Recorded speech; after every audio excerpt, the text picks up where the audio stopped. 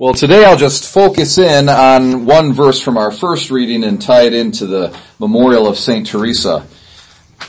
We have the letter to the Romans going on right now. So we begin Romans, and we're going to go through Romans for the next 2 weeks or so.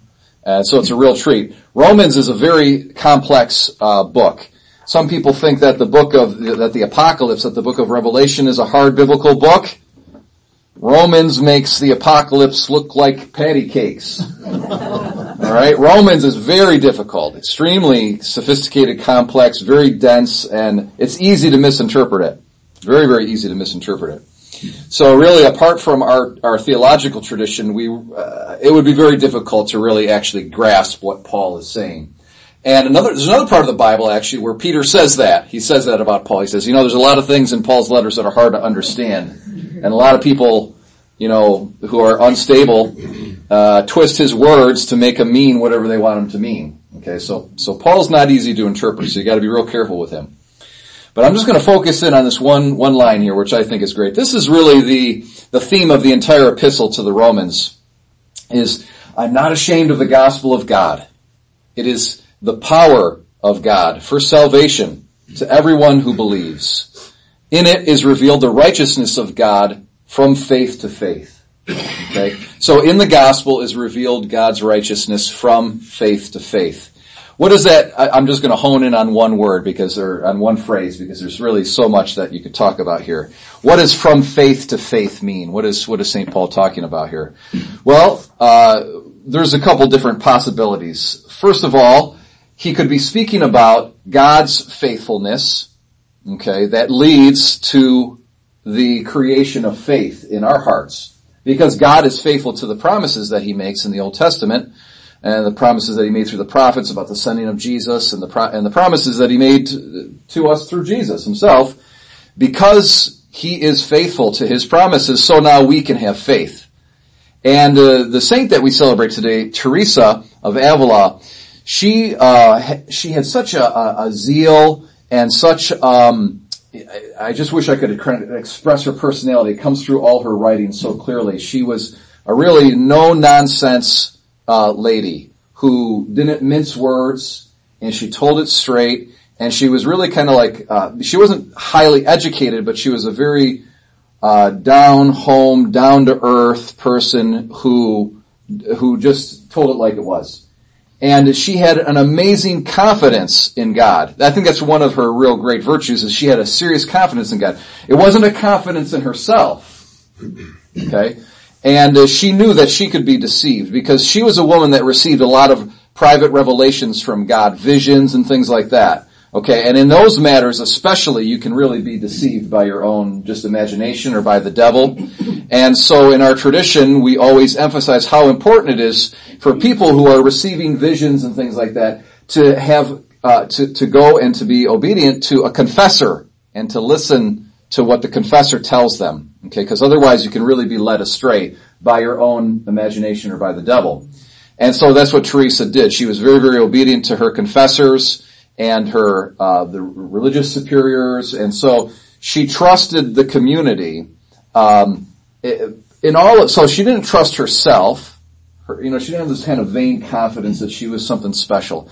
But nonetheless, she had an amazing confidence in God. She was called by God to reform the Carmelite order. Okay, so if anybody ever sees, it's the abbreviation is like it's actually OCD. Okay, not obsessive compulsive disorder, but the order of Carmelites Discalced, which means that discalced means that they don't wear shoes. Okay, so they go around barefoot. All right, so she reformed. She basically started the Discalced Carmelites. Okay, her and St. John of the Cross.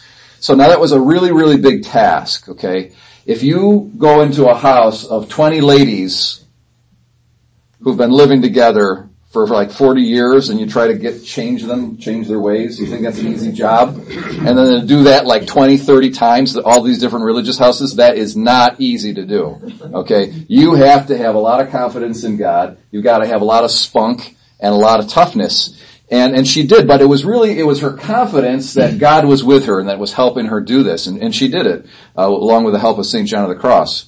Okay, so that's one idea of faith from faith to faith. St. Paul's talking about from the faithfulness of God, which would create our faith. Another meaning that Paul could be talking about is from faith to faith means that we are meant to grow in our faith, that we are meant to have our faith become more and more explicit.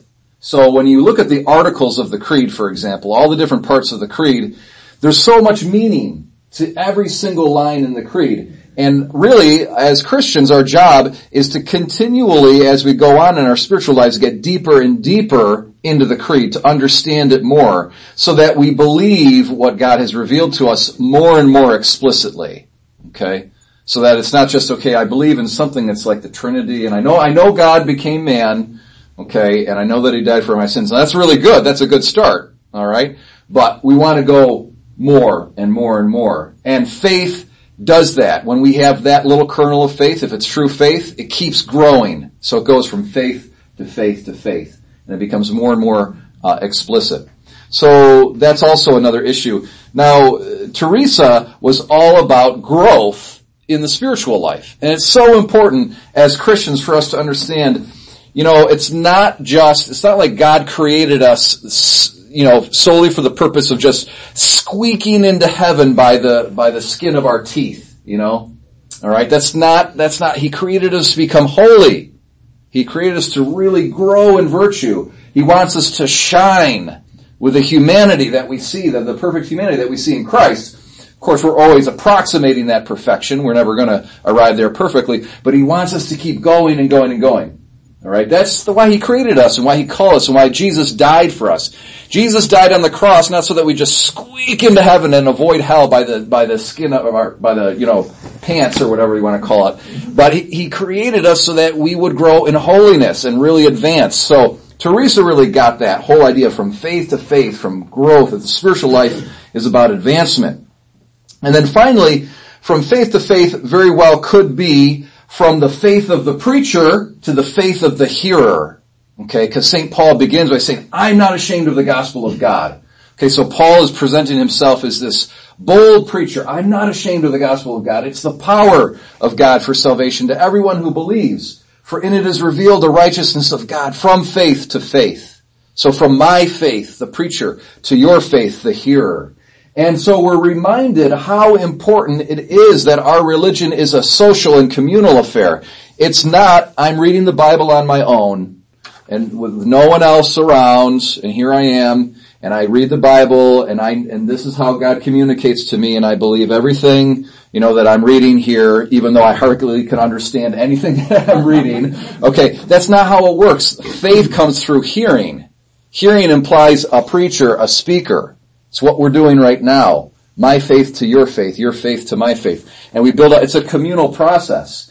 And the church is a visible society that has persisted for 2,000 years across the ages, from generation to generation. It's from the faith of our forebears to the faith from faith of the previous generation to the faith of the current generation. We're all in communion together, all throughout the world, with the Holy Father, with all the bishops, the clergy, the laity, the religious, that exist now and who have always existed or have existed for the past 2,000 years. That's who we're in communion with. So it's from faith to faith. There's this beautiful reciprocity, and organic growth, this dynamism that takes place in the life of the church. Very, very beautiful thing. Teresa really got that. Okay.